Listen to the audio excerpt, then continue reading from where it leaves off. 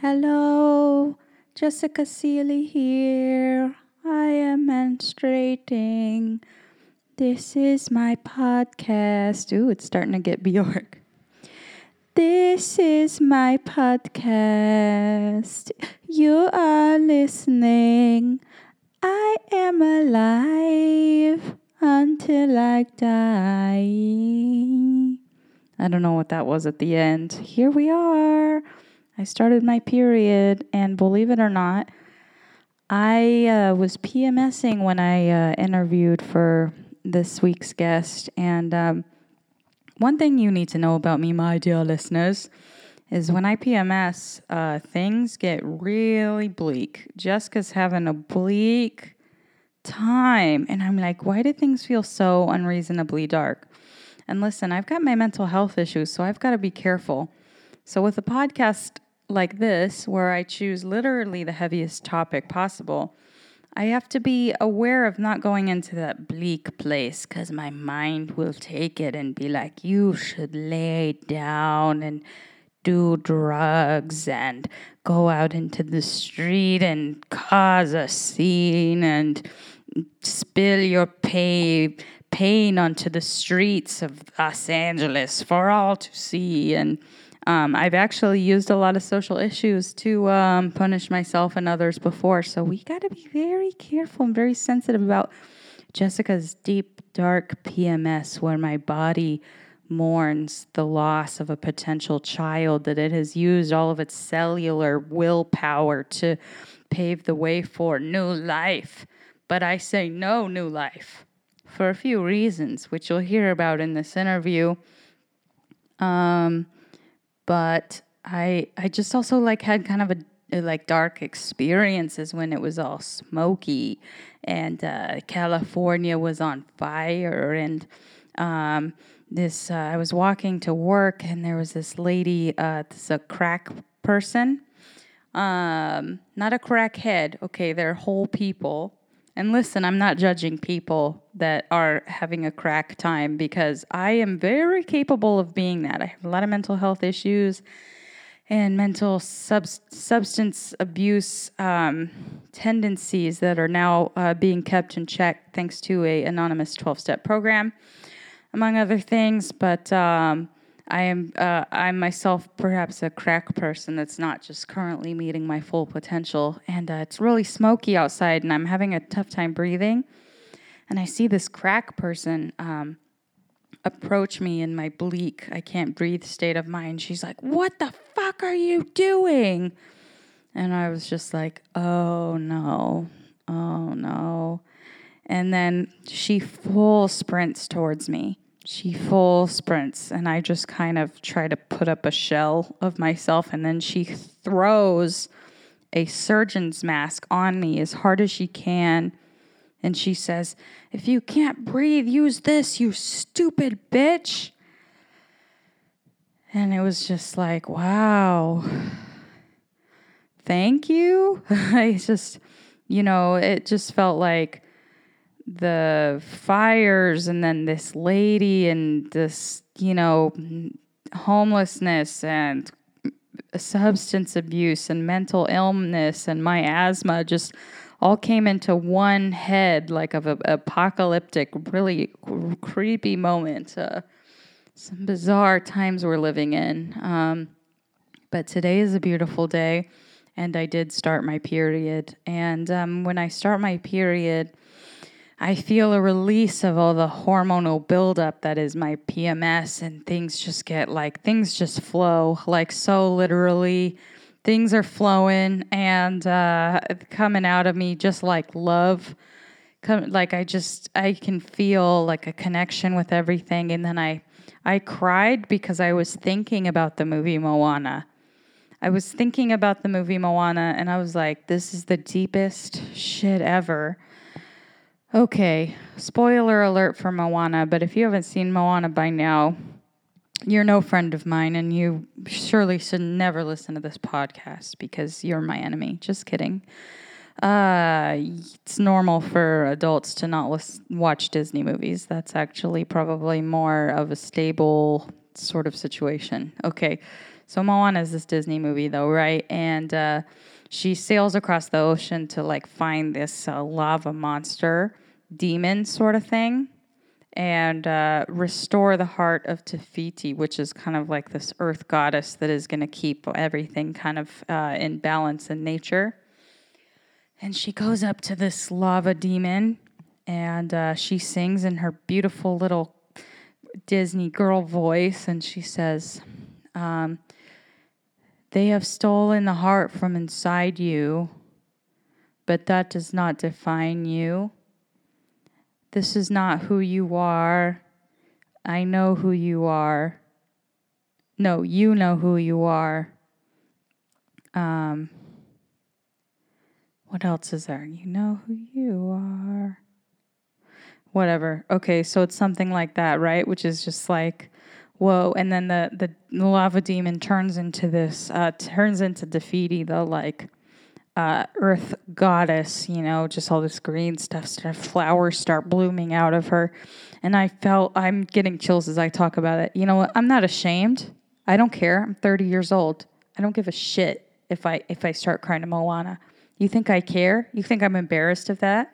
Okay, that's fucking beautiful. Do you know what that is? That's on so many levels. Okay, so first of all, just as a woman, it's like an experiencing trauma in this life, and the way that I've used drugs, alcohol, abusive behavior, power, whatever it is, to kind of control my environment and try to come back at people and kind of react to that pain or hurt or trauma or abuse. And, but if you can reach sort of the soul underneath that, the person, if you can speak to the person and not the wound, that's like such a beautiful healing thing. That's what it is. It's healing. And it's such a metaphor for the earth too, with all the fires that were happening and everything. It's like the earth is acting traumatized, and we have to treat it like an alive, beautiful thing. Not thing, earth. It's like, fuck, I'm getting really weird, but I don't give a shit because blood is pouring out of my body. Okay, so that's just how it's got to be right now. We have to heal the planet like the beautiful Moana does. And I also know that Disney is a very complicated corporation, and that I have been raised by corporations. I am an American woman, and shit is complicated.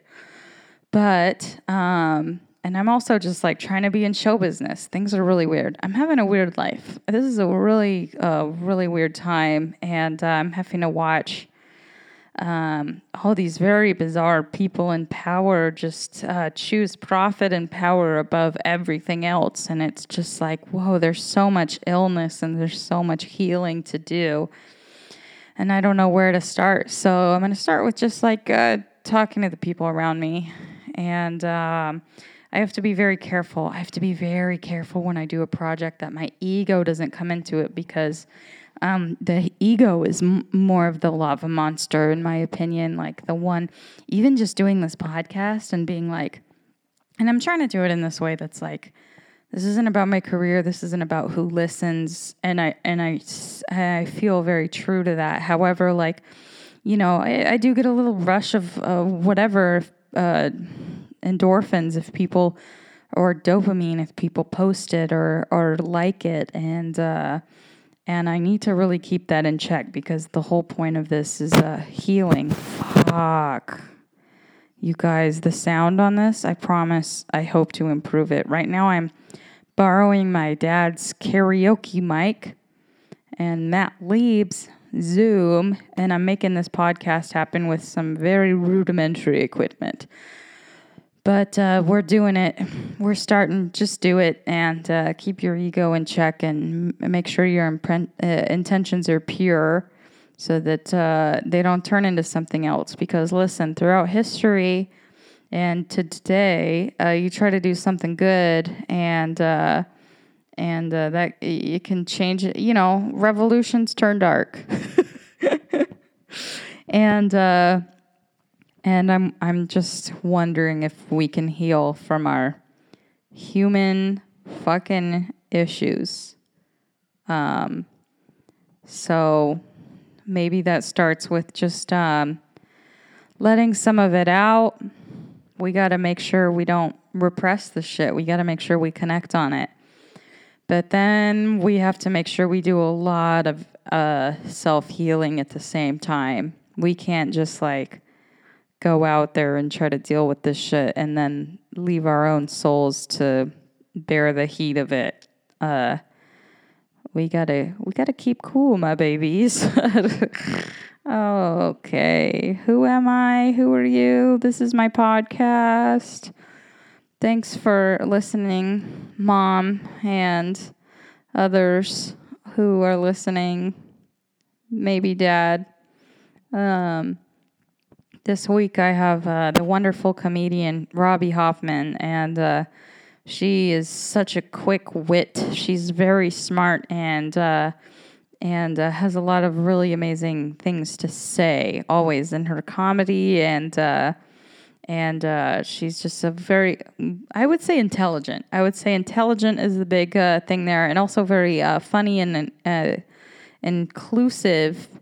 And by inclusive, I mean she invited me to her engagement party.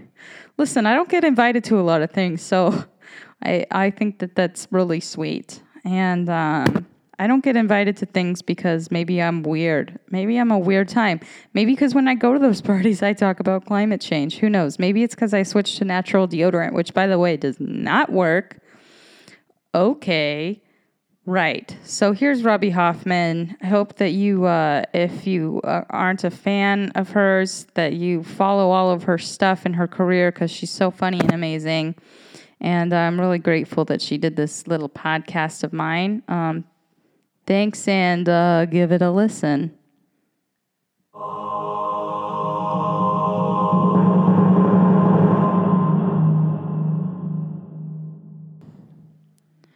Okay, so here we are. It's Saturday, Yes. and I've got Robbie Hoffman, the amazing comedian extraordinaire. I'm so excited to be here, albeit the depressing topic. Yes, on a Saturday, even so. Can you imagine having to show up somewhere on a Saturday? Well, when else would I have the time? It's like 3 o'clock. You know what I mean? It's only a Saturday or Sunday. Would a 3 o'clock really be it's a Saturday thing? Yeah, you really got to focus on slicing out a sliver of time in your week to have a good, solid climate change discussion. Yes. I find. And I'm so happy to be here despite the depressing topic, but it feels like we got to talk about it. Yes, and who better? Thank you for having me, Jess. I'm so excited. I don't get to talk about this enough. And you're weirdly one of the first people I thought of to do this podcast. Really? Because I'm going to be honest. All the first people I thought of who I thought would be comfortable talking with me about climate change, all the first names were Jewish. I was like, We're very worried. We're a worried people. We've been worried a long time. And this is like one of those glaring worries where we're going, everybody, come on. A lot of Protestants not so ready to talk about. They're just like, well, I just think it's going to be I'm okay. doing what I can in Christmas and yeah, everything's going to Jews don't have the everything's going to be okay at it. We're like, it's heading to our Armageddon, everybody. And I'm half Jewish. Yes. So I'm both. I'm very I'm like, look, you guys, this is a big deal. Yes. But I have cupcakes. Right. Well, that's nice. And I'm somewhat repressed. Something to cut the anxiety with. That's always nice. I just have anxiety and then more of it. And then like a new problem happens. I'm like, oh my God, how many more? So, Yeah, but I'm finding in general, even within myself and everyone around me, a lot of avoidance of a lot of the issue of the whole planet's current state. Well, for me, it's everything. I mean, I don't know when we can get into it and start talking about my thoughts on the planet and stuff like that. That freaks me out, especially with the fires and everything happening here. Right. But I would say I think about it a lot. I mean, it's probably the reason I don't want kids. It's a huge reason I don't want kids. I think that's a lot of people. Me too. Yeah. I just don't understand. I can't justify bringing like it is difficult for me to have a biological child as a lesbian. So there's that. There's extra logistics. Logistically, it's not as easy, but it also, I just like, I don't think I would want a kid for me. I'd also want a kid for the kid. Like I think about the kid. To have a kid for the kid, for their life. And I can't imagine, it's already so scary being me in this world with the way that everything is happening, especially with the fires in LA, and there was ice storms up when I was in Canada, and it's just has gotten worse every year, and I've just seen it on both, like hot places and cold places are just acting up. And so the actual climate and then the political climate and the doing nothing about the political climate, affecting the actual climate to the degree that it does really irks me. And it feels like stupid and made up. It feels like, obviously political climate is made up and it's fabricated, but the planet is real. And it's like, those are like, it's so crazy that those things affect each other. Like one should just be like necessity, like planet has to be fixed. I just don't understand how it's political. Isn't it so crazy how politicized it's been? Yeah. Yeah, like if you believe in climate change or, protecting the planet, all of a sudden you're anti-America, or I think there's a lot of people capitalizing on it and using it as a way for them to get their own power. Because like a lot of people obviously want to deny it. I really understand that impulse to be like, no way, because it's such a huge concept to try to be like, oh, now I'm thinking about how the climate on the planet is changing. It's nuts. So to want to deny it, and then some guy's like, yeah, it's not fucking true, and if people say it's true, that's just because they're trying to destroy you. Like I could kind of imagine believing that. Mm-hmm. Yeah, I get it. I just think it's like, it's crazy where we are at with facts, and there's just not like universal truths anymore, and there's not like things that all people know to be true. Even truths are debated, and it's just like, there's a lot of things that I thought like we were already on board with everyone. That's I was what like, I mean. There's this young guy at work, and I work for the library, and he was talking about how he believes that the earth is flat. And then he asked me, well, if you believe the earth is round, then like prove it to me. And then I like showed him a picture. I was like, we've seen the earth from the outside. Like, yeah. Besides all the math or whatever, it's just like, we all are past this issue. I would say like prove to me it's flat. I mean, like what? I don't, it's like, has anybody gotten to the edge? Yes. Wizardry. Nobody would take a picture. He explains that everything that, and I actually have a lot of compassion for this young man, because I think that like he's young and so impressionable, and everyone's kind of desperately reaching for people are reaching for weird stuff right now, and he thinks it's a conspiracy, that like it's all wizardry, and they're lying to us about the way the planet is so that they can have an advantage over all of the people. And I understand the instinct to be paranoid right now. This guy, I have no sympathy for. I don't think he should be working at a library. I don't know if he listens to your podcast, but he's got to go to clown school or something. I mean, these are not people. Librarians you go to, you have a question sometimes. Well, he's not a librarian. We're back behind the scene. We're just scanning shit. He might move up. And then sometimes even around academia. You know what I mean? I don't want him near the books. I don't want him. The weird thing though is scanning in all of these books. Some of the books are scary too. A lot of the books we're touching are like, some of them are written well ghostwritten by Donald Trump or whatever. So it's like, not to upset you. I don't want to upset you. But yeah, I understand what you mean about like there's kind of this this chaos of information right now. It's just a nightmare, and for me, it's like having kids. It's like maybe I would adopt. That's the one thing I can imagine. It's like, well, you're here, I'm here. I had a boss who adopted, and he's wonderful, and he explained it that it was just like, well, they were both already in it. Yeah. So you want to do it together. It's like that I could understand. And especially since it's difficult for me to have biological children, I understand it's easy for me to say that that I would forego my instinct to have kids, which is an instinct that lots of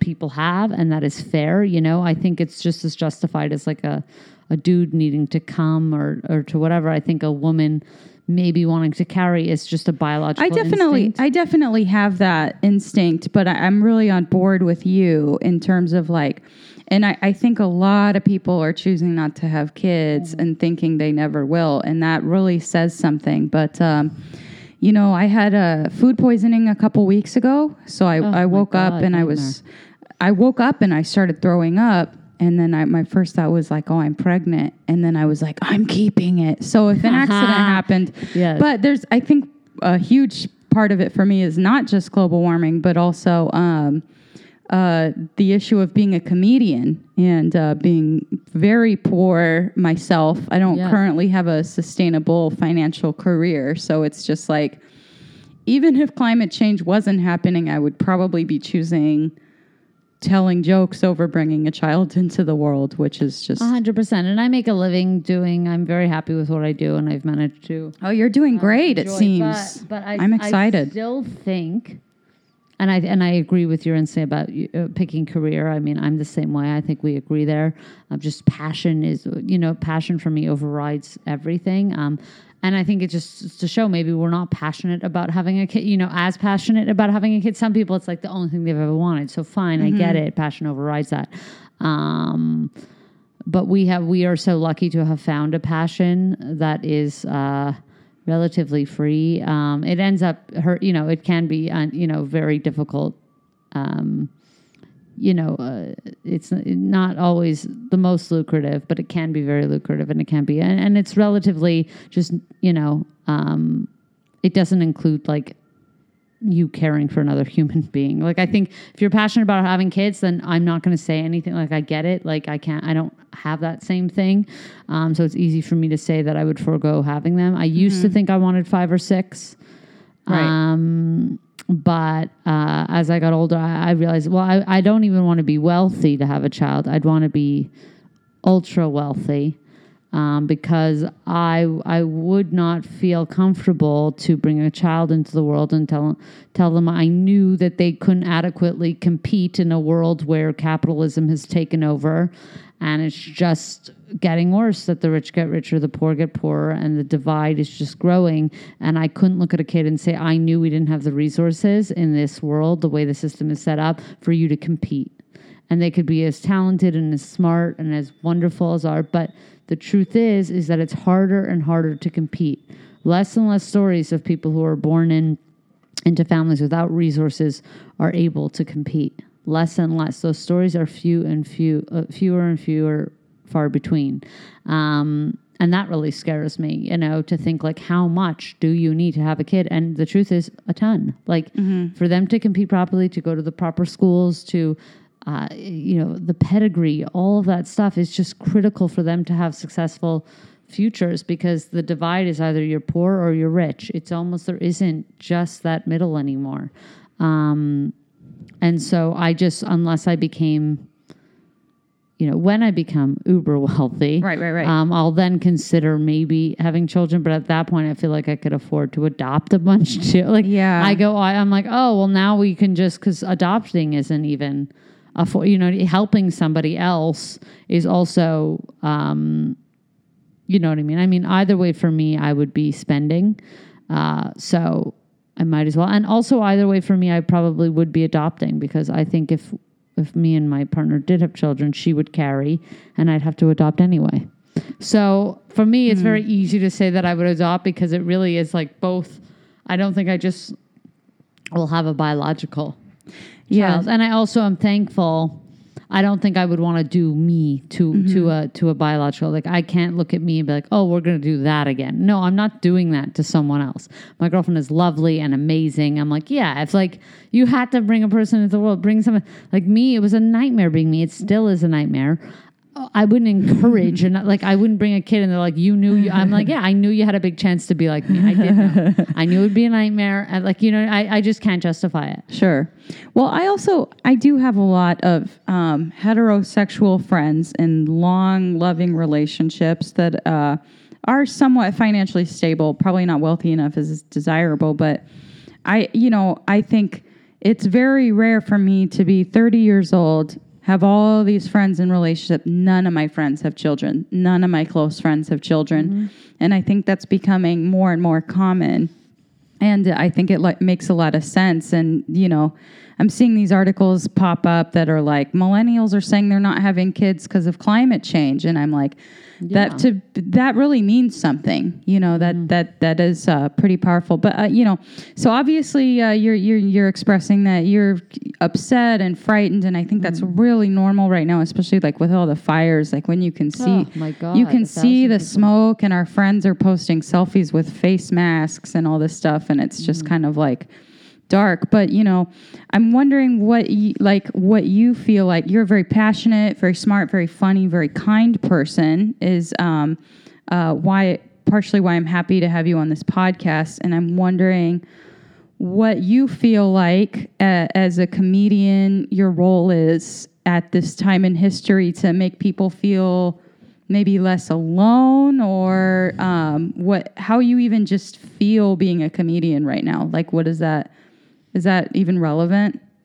It's a tough question to ask simply because I don't know what it feels like to be a comedian. Like, I can't really explain that question. It's just what I do. So sure. It's something like I've always worked in whatever climate is. And as crazy as it seems now, it's been gradual. To some extent, like we had a lead up to Trump for 2 years, and then it was then Trump, and then climate I've been thinking about for a while. So it's not like all of a sudden this happened, so it changed my whole thing. It's been gradually radicalizing over some time, and I've just been still. I don't know if I have a responsibility. But to try and do my best work for me. If I really have conviction in my stuff, that's what I do. If it touches on climate, which it does, you know, I have this new bit. It's barely a bit. I just started, but talking about desalinating water, where we're at with that. I'm very concerned why we're not. You know, it's like, give me a strainer. I feel like I could do, you know, it's like, it doesn't seem that like I know it's hard, but it's like, how hard Israel does it, right? Israel does it. So that's the whole thing. That was like when I'm like, well, they've been doing it in Israel for like 50 years. And like, apparently it's like expensive. I'm like, what? There's no price on this. But meanwhile, we're trying to get like a jet train from San Francisco to LA. I'm like, which sounds fun. It sounds actually really It sounds really fun. Yeah. But if you had to choose between water and that, I'd be tempted to take the train. Yeah, exactly. It's like where are we at? So I do have some bit, like, it just so happens that stuff permeates my set because I live within the world and I comment on the world. So my stand-up will be reflective of it to some extent. And it'll be my perspective through the world. So it's still filtered through the Robbie Hoffman, like, you know, the things I decide to hone in on are not maybe obvious to everybody else, but they have a major effect. You know, I feel like I'm equally as affected when a bus is late as to the Holocaust. You know, I have just, it's just, I find like I'm equally as enraged by things. I just like, I'm either on or off.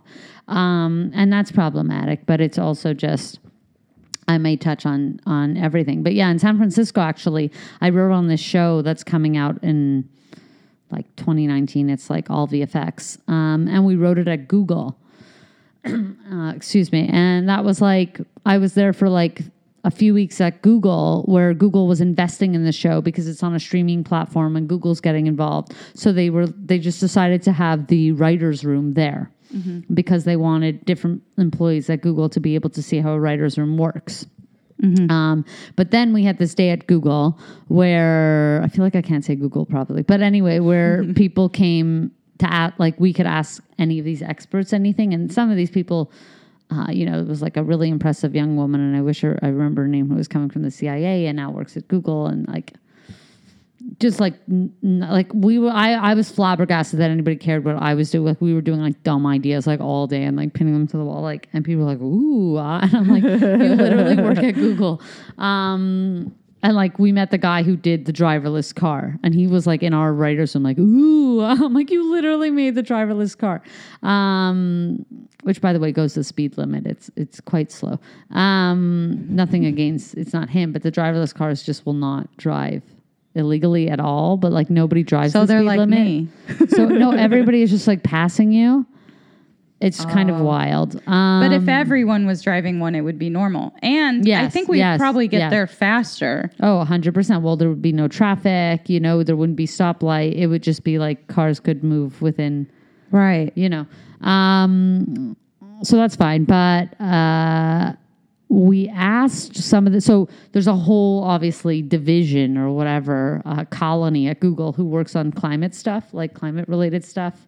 And they do a lot of like biochem robotics for, arteries and stuff, like very miniature robots that like filter arteries and things like that. And their whole mandate is they work like 20, 30 years into the future. So they just hypothesize like so far into the future, and their jobs are really cool. And so we asked like, what was we spoke about the environment. It came up naturally again. What the biggest resource they would invest in was if they had to tell laymen, and they told us water, clean drinking water, predominantly from Canada. And I'm Canadian, as you know, Jess. I'm Canadian and American. And I like literally like froze up, like not knowing that. I like texted my sister. I'm like, we need to buy land on a Quebec lake. And it's like super cheap. It's like $10,000 to get land, a big plot of land right on a Quebec lake where you can drink right out of with a cup. Now I've given that secret out, but well, I only have like 5 listeners probably. So yeah, but also, well, I don't need to compete with 5 buyers on a Quebec plot of land in like marsh fields or whatever. But like, literally, water is the biggest concern, and these I don't know. I don't know what's going to be, and I don't know why desalinating is not further along. But basically, yeah, water concerns me a tremendous amount. I mean, I invested in a Brita in July because and you have to, it was like $35. I got the long last filter, which actually broke, or it stopped. Like, interesting thing about this filter, this used to be Janine Brito's water filter. Yeah. That's really funny. And she gifted it to you, or what? She had a garage sale? Yeah, she had like, I'm getting rid of some crap. Do you want this crap? Yes. I was like, Yes. Have you changed the filter in there? Yes. Okay, I'm a filter changer. Don't even worry. Don't even worry. Like, it tastes okay, right? No, it's really good water. And I'm happy that you brought me the entire picture.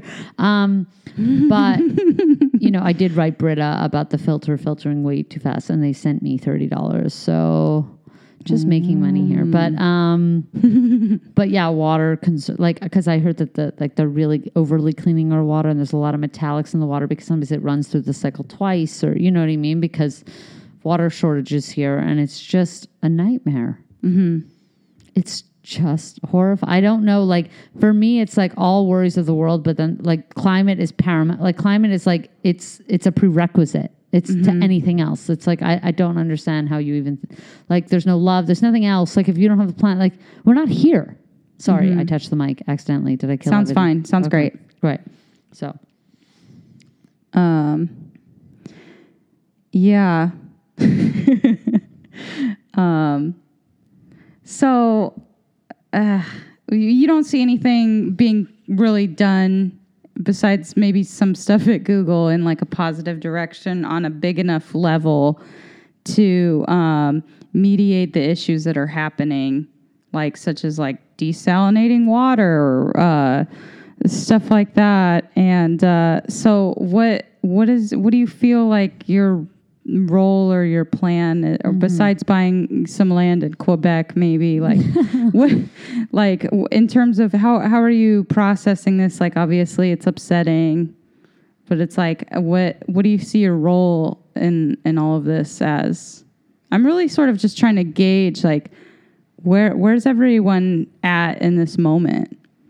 I don't like role is hard because it's like hard to say that I'm a role. I think us existing is political. I think like women in stand up doing, you know, and I'm a gay woman and I have like so many roles. Like I have to, you know, like promote a perspective to some extent, and us just doing what we're doing is political. You know, if I talk positively about, you know, if I talk about these issues as they should be spoken about, that's political in itself, and I'm doing that role.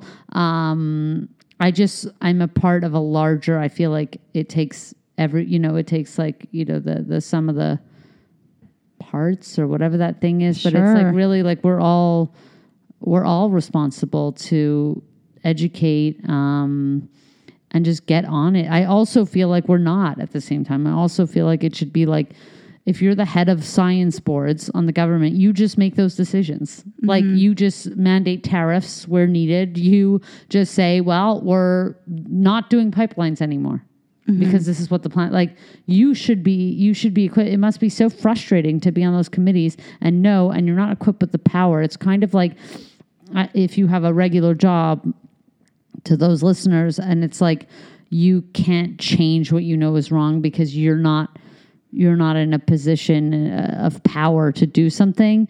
It must be infuriating to the people who sit on like major, you know, environmental boards, who are actual scientists and actual environmentalists, to know what to do and not be able to call those shots where they're experts, and to have people who are not experts tell them what shots to call. That must be infuriating, because I feel like it also shouldn't even be our role. We employ these, we in a democracy, we vote, or we employ these committees of people to act in our best interests on our behalf, because we're not in the positions of power. And to see that, you know, Trump is electing people who have, you know, ulterior motives or things into these positions is really horrifying. And for as horrifying as it is for me, I picture just any scientist or environmentalist sitting next to a guy who's just wrong, factually wrong. They just must be going berserk, just knowing what we have to do and not being able to make those calls, even though they are the experts of experts. You know, like I feel like the American people, we can say like, well, we trust, like, you know, those people know that thing. We trust, I want him to make the decision on it. You know what I mean? I feel like I shouldn't even be making these decisions. I think scientists and environmentalists who are informed about it and experts on it, I want them to make those decisions. Yeah. Like, that's what I want. It's like, just like education. Like, if you're at the highest level of education and you work on an education committee, pending it's not corrupt, which it is now with Betsy DeVos and the morons who are there, normally we would trust those bodies to make really good decisions on behalf of the American people. But unfortunately, capitalism has taken over, and it's just corrupt, and it has nothing to do with the best interests of the planet or the people or anything. And so if you are sitting in those committees and you are actually an expert, it must be infuriating to not get done what you know should be done and you're qualified to get done. Yes. I think it's really interesting what you said about being a part of the greater whole, or a part of the bigger picture, just like a little you know, pebble on the mountain. Yes. And you know, and you also kind of talked about the role that power is playing in all of this, and imbalance of power. And I personally think that some of your comedy speaks to that imbalance of power. You have a bit on the internet that's been really circulating, and it's about micro penises. Yes. And as I was watching it, and I was like, you know, you're having this big laugh at micro penises. Again, the point being, like, it's okay to have a micro penis, and it's okay to not have a penis. Yes. And having a penis isn't the point of everything. But the way you do it is so funny, and everyone's laughing so hard. And I was thinking, like, if you're really invested in patriarchy, like a woman, lesbian, on stage, like having a big laugh at the expense of micro penises, or even not even at the expense of micro penises, but at the expense of the seriousness of the ailment of having a micro penis. Exactly. I was just imagining, like, if you're invested in patriarchy, like watching this bit must be like what you feared. Like, this is why patriarchy exists, is so that this can't happen. Right, exactly. It's all like on the fritz now. So here you are. Now you're on a large platform. A lot of people are watching you tell these jokes, and you're having this laugh. And it's just like you just feel a part of that power of the patriarchy just kind of like fizzle a little bit, you know? And does that sound fair? It's all like insecurity. You know what I mean? It's like, it's the insecurity of the person with the micro penis. You know what I mean? And that permeates, and that makes, they tend to, instead of dealing with their own insecurity, they put it on others in the form of overcompensating or having short man syndrome or whatever men are taught to feel inferior about. Right. And it's just really upsetting. And I'm just saying that everybody is okay as they are, as long as they accept themselves as they are, because that's what it's about. It really, you had this idea and you fell into this, like, what a man or a woman has to be, or what a hetero person has to be, or a gay, but it just doesn't matter. Just whatever you are to be it is the thing, is the whole thing. And the problem with the patriarchy is, I think that, like, size probably initially had something to do with it. It's like, well, men were physically bigger. But when they realized that their brains weren't, do you know what I mean? Like, they inserted in the ways that they could because their brains aren't bigger, you know, and I would think smaller most part, but anyway, no, I'm kidding. But I just saying that it's like they continue to assert this, like, this size thing that is just not as relevant in the world we live in anymore. And so they're like scrambling because we're not hunters and gatherers anymore. So their size doesn't really have an effect in all of our industries and what we do. It's like not anymore the thing we need. You know, we don't need a dude to go out there and like grab an elk and I don't know what, you know what I mean? Like a thing that size would require. So they're just scrambling to hold on to what power they can. Yeah, I love that, because it's kind of, you know, this insecurity and this need for power that capitalism and all the destructive forces are kind of running on. And I actually think that the election of Trump has made me reflect a lot more about my own self and like, okay, what is happening? This didn't like come out of nowhere. Like, what is happening? And I looked within myself a little more, as we do a little more every year. And I saw a little bit of ugliness there, a little bit of insecurity that might, you know, make me nervous and cause me to buy something that I know is harmful to make me feel better. Yeah. Can I know what you bought that you think is harmful? You know, I actually can't think of an example in the moment, but it's I'm like, sure to the listeners it wasn't. Jess is the nicest person. No, just like a Starbucks. It's not even like, it's not even like, okay. It's also, I just want to say, like, I don't think that, like buying a Starbucks is, you know, I don't think that the issue here is individual consumers necessarily. I think that it's more of a larger power play. But, you know, if I am to look at my own self, I notice that the worse I feel, the more thoughts I have in my head that's like, Jessica, you're so crappy. Then I get nervous and then I'll buy a thing, or I'll like hurt somebody else, even just by like honking at them weirdly in traffic. It's little things, but I can see that like, you know, this feeling of not being enough or not being good enough is what drives us to hurt each other and the planet. And we overcompensate. You feel bad, so you buy something. You say, see, I have more things. And I think men, because they were used to the size thing, that was an inherent power control thing that they had, they transferred that weird thing into like money. Well, see, I have we're the only ones who are allowed to work and we make money. And now look how big our bank accounts are. right? And they prevented women from having that. And they go, well, see, it's still bigger. So size does matter still. And size matters with them on everything, on dick, on everything else. It's still such an inherent need for them that they're basing things at size, which just isn't relevant anymore, truly. So I think in most places. But yeah, I agree with you that it's really interesting, the consumerism point that you brought up about buying a Starbucks. I agree. I think it's like a lot of the pressure has been put on individuals to conserve. And I think that's great. You know, people are getting Priuses and people are carpooling and people are doing rideshare and people are, you know, recycling and all that stuff. But really, if 10 corporations did those things, everybody could have an extra treat. Everybody could get that Starbucks guilt-free. You know, if that's your thing, if that's like what, you know, I believe like you have to have those routines that make you feel good and that give you a treat in the day. I mean, I'm somebody who loves the little things. So like something like that, like I'm a very routine person. Like when I was working on Gethard show, I would have a Starbucks every morning. I get off the subway and it's like, that was my goal, to get to that Starbucks, get my, you know, I would get a small coffee. And I just liked walking into work with it and sipping it in the elevator. And it just set my day up like perfectly. And if the subway was late and I wasn't able to do that, it just was a little disappointing.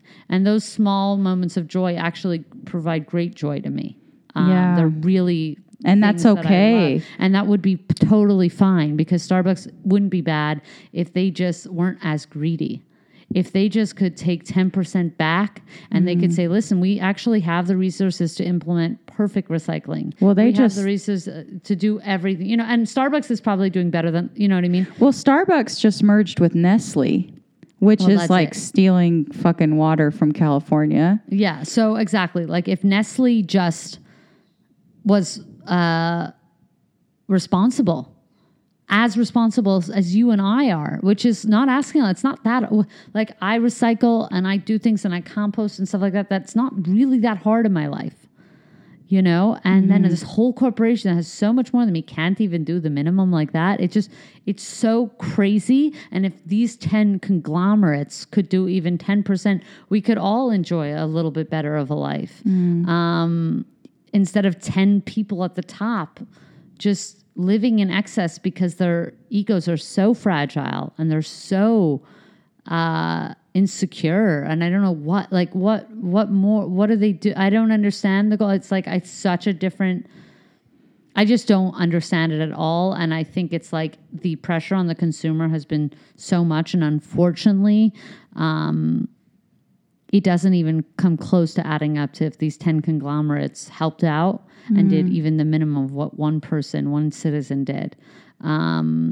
So it's just really unfortunate because I feel like people are doing a lot in a lot of places and we're not seeing the results because it's just the scale that these companies dominate is just bigger than a lot of the communities. Yeah, and so many individual people right now are feeling so much shame. Yes, for the coffee, for the this, and we have the shame, but they don't have any shame. Just literally fracking, just literally doing things. You know what I mean? Like literally ruining, like draining the actual earth, which isn't anybody's earth. I also have a problem, like when we get really philosophical about it, I have a problem with land ownership and things like that.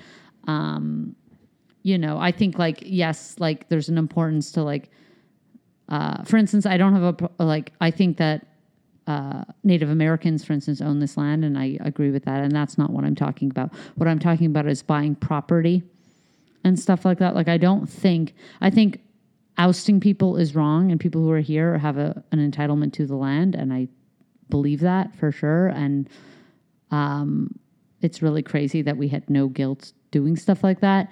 But now property, like if you just look at property in LA and people buying plots and doing whatever they want with the plots, it's like, it's not your land. Like you will die and it will be for a future generation. Yes. Companies who get to frack and who get to just take land, like even the fact that some beaches are private, like it's not your beach, it's the world's beach. Like there shouldn't even be private. Like I'm torn between having safety, like I think private residences provide safety for people, and I get that, but the idea that you're owning land and not kind of borrowing it while you're here, really turns me off, because then I start getting more philosophical, and I don't know. I'm like, well, do countries even exist? And I really probably think not. I don't think anybody owns any land ever. I think it's everybody's land, including animals, including everything. Like, I don't think we get to just say, well, we're going to frack oil here. It's not your land. Right. Why do they get the rights to do it? Because of money? It's like they're not as entitled. Like, I hate getting to a big government property and it's like, it's my property too. It's not your property. Like, in the grand scheme of how the world is, it's like nothing, you made this up. Yeah. What a very bizarre idea to like look at a plot of forest or even a building somewhere and be like, that is mine. Because it's That's like, who are mine. you? It's who are you? It's everybody's. Yeah. But then I get it. And then where it bumps me. And then I feel like, for me, it's like wherever people are living, let them live. Like, I hate like ransacking communities or things like that. So that's why it's like, that's where land ownership, I start to get like, well, okay, let's calm down. Like, if people are living there, yes, then they're borrowing that land while they're there, and we shouldn't remove that. So that's why I have an issue with how we colonized and things like that. So those still hold true. But, and then I also run into a problem when I get too philosophical about it, is like like, if you're a young woman living alone, you should be entitled to a space that is safe. So then you do need some type of ownership. But I still think leasing is probably the way to go. And I think buying a property, like, people get to buy the top of a mountain and they live there in the fortress. It's like, well, no, it's not your mountain. It's my mountain too. It's the world's mountain. Yeah. Like, you will be gone. This will go on forever. It never belonged to you. Never is yours. You know, it's like public parks. Like, I went to Grand Canyon. Was one of I really like the wonders of the world. And I only been to one. I only been to the Grand Canyon. And it's like, I got there and like I had to pay like a park fee and the car fee, and it was like $30. Kinda and so bizarre. it's like, but that money goes to like protected and stuff, right? Or right, something. but taxes go to protected already. So I was like, oh, why are we subsidizing? To look Why are at it. people subsidizing the parks when we do pay for the parks? There's something going on there. You know what I mean? They're not like that much to maintain. You got one guy at the front and 4 guys throughout on horses. It will take care of itself. Sure. All you're ensuring is that nobody builds on it. So where is it going? Why are we privatizing? Why are we paying taxes to do it? Plus, citizens drive in and they have to pay it. Like, there's something real, and it's not your land. I'm like, this is now like, everybody can come here. Like, why can't poor kids come to this park? It's like their park. It starts to like trip me out that we've like said, like, even public spaces are owned and nothing is really public anymore. And really, in truth, when everything is said and done, nothing belongs to anyone. I don't know. I work at the Los Angeles Public Library, which is public. Yes, no, and that's amazing. I'm just saying, like, you have to get your books back on time though if you borrow them. That's like a thing. Yeah, no, you know what I mean? I got really crazy there for a half a second. No, but I started like land it. ownership and property values have just like made me think, like, you just hear so much about property and land here. It's like LA's blowing up and, you know, residential. It's like, everybody calm down because nobody owns any of this. Right. And we need to just have a new system because this is like really crazy. Like, poor people are just as entitled to live, like, for whatever money they have. If they have 10, okay, well, that's what, if you're living there, I'm like, okay, well, then you get to stay there.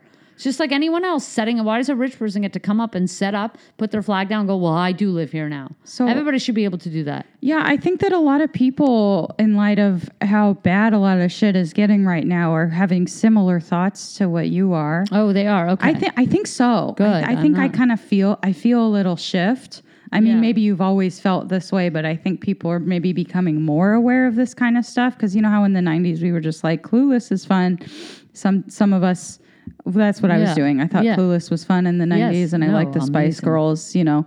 And now it's just like I think a lot of people are like, we need like a new thing. We need a new system. We need to get to work on this. So like, do you see like that shift happening? Do you have hope for, like, do you think that it's possible that we'll do a new thing? No, I think it's getting worse. It's like you see, you know, neighborhoods gentrifying, and we're part of the problem. For sure, we are part of the problem. But I think it's okay to live in a space that's open. But if somebody's living there, like being rented out, or a landlord like having aggressive tactics, raising the rent it's like if you're living there, you should just live there until you want to move.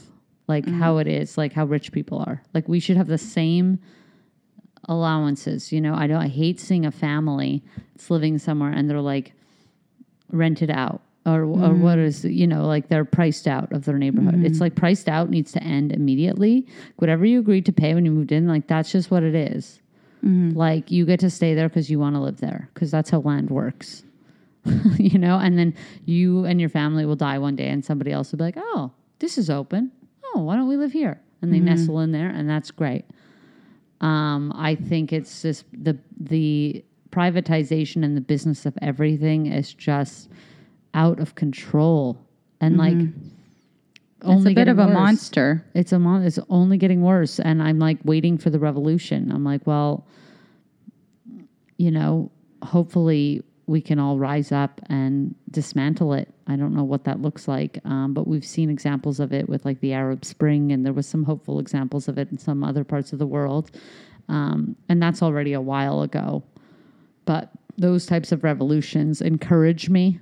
And I think we ought to be close here in the U.S. to have the same type of thing, just like totally collectively getting together and dismantling it. And we have things like the Women's March and things that have been super great for raising awareness.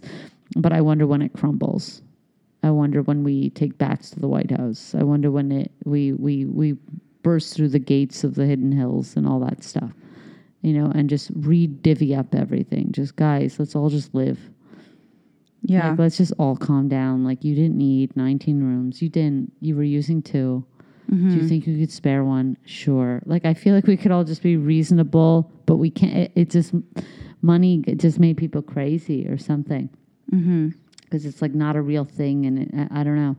Yeah. I went to a couple open houses over here, just, like, driving by, for mansions. Yeah. And they're, like, whatever, $15 million in Hancock Park, and I went in there and I was like, they're kind of shitty. Like in the sense, it's just like one of them had termites and just like, I was just like, I would just throw my clothes over there and it would just be shitty. But anyway, so, 15 million money, our obsession with money got a little bit, silly. So I guess I want to wrap this up sort of soon. Yes. But we've got a lot of info in there, and it seems like you are very comfortable saying, I'm upset. Here's what I know. You stay on top of things. You're reading the news, it seems like. And right. Yeah, a lot of people can't look at the news. They can't say, I'm upset. They're like, well, I'm recycling and I believe it's going to be okay. So how do you kind of hold that without going crazy? I just do the best I can. Like I literally every day has always been me just doing the best I can. Do you have any like advice for like people trying to? Okay. I can't give advice. I feel preachy giving advice and I feel silly giving advice. I can only lead by my own example. I can only be an example of many examples, but I just try and do the right thing where possible. Nobody's perfect. If I have a slip up and I have, for instance, my girlfriend's vegan and that is a lot better. If I have a slip up and I have something, I don't kill myself over everything. I try to live a reasonable life, but I try to lead a conscious life. Just think about the things I'm doing. And even if I make the wrong choice, at least I thought about it for a second. You're staying, I'm trying not to say woke. You're staying awake. I am. Yeah, I mean, the news does get to be a lot, and I won't say I'm not. I'm guilty of shutting stuff off too, and just to have to get some shut eye. You know what I mean? It's like, it's just a nightmare. So I'm not. There's too much to follow everything precisely with.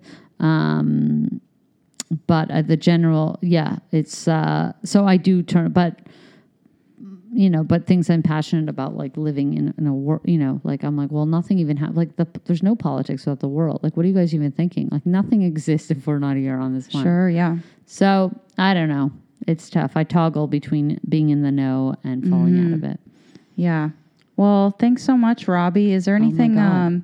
I really appreciate you coming here and talk. I just figure like I don't really know what to do or say about any of this. I clearly don't know what I'm doing, but I like just having an opportunity to sort of process like this stuff. I'm like, oh, let's just talk about it. No, it feels good to talk about it. I have to say, I haven't talked about this in a Okay, while. you don't Like, feel upset? No, I feel like upset, but I feel like I have an ally. Like I feel like we're in it together. I feel like we feel the same. Yes. Yes. So that's always comforting to know there's community. Yay. Yeah, I think connection is like the thing to do right now. It's the thing. Big on connection. Do that, please. Big on connection. Well, do you have anything like comedy-wise that you want to say here that people can check out, my 5 listeners? Yes. Well, I'm on Twitter at I am Robbie Hoffman, IAMROBBYHOFFMAN. I also have a 1-hour TV special coming out on Crave in Canada and somewhere in the U.S. in January, but it'll be called Robbie Hoffman, I'm Nervous. So look out for that. And yeah, thanks so much, Jess, for having me. Yay. Oh.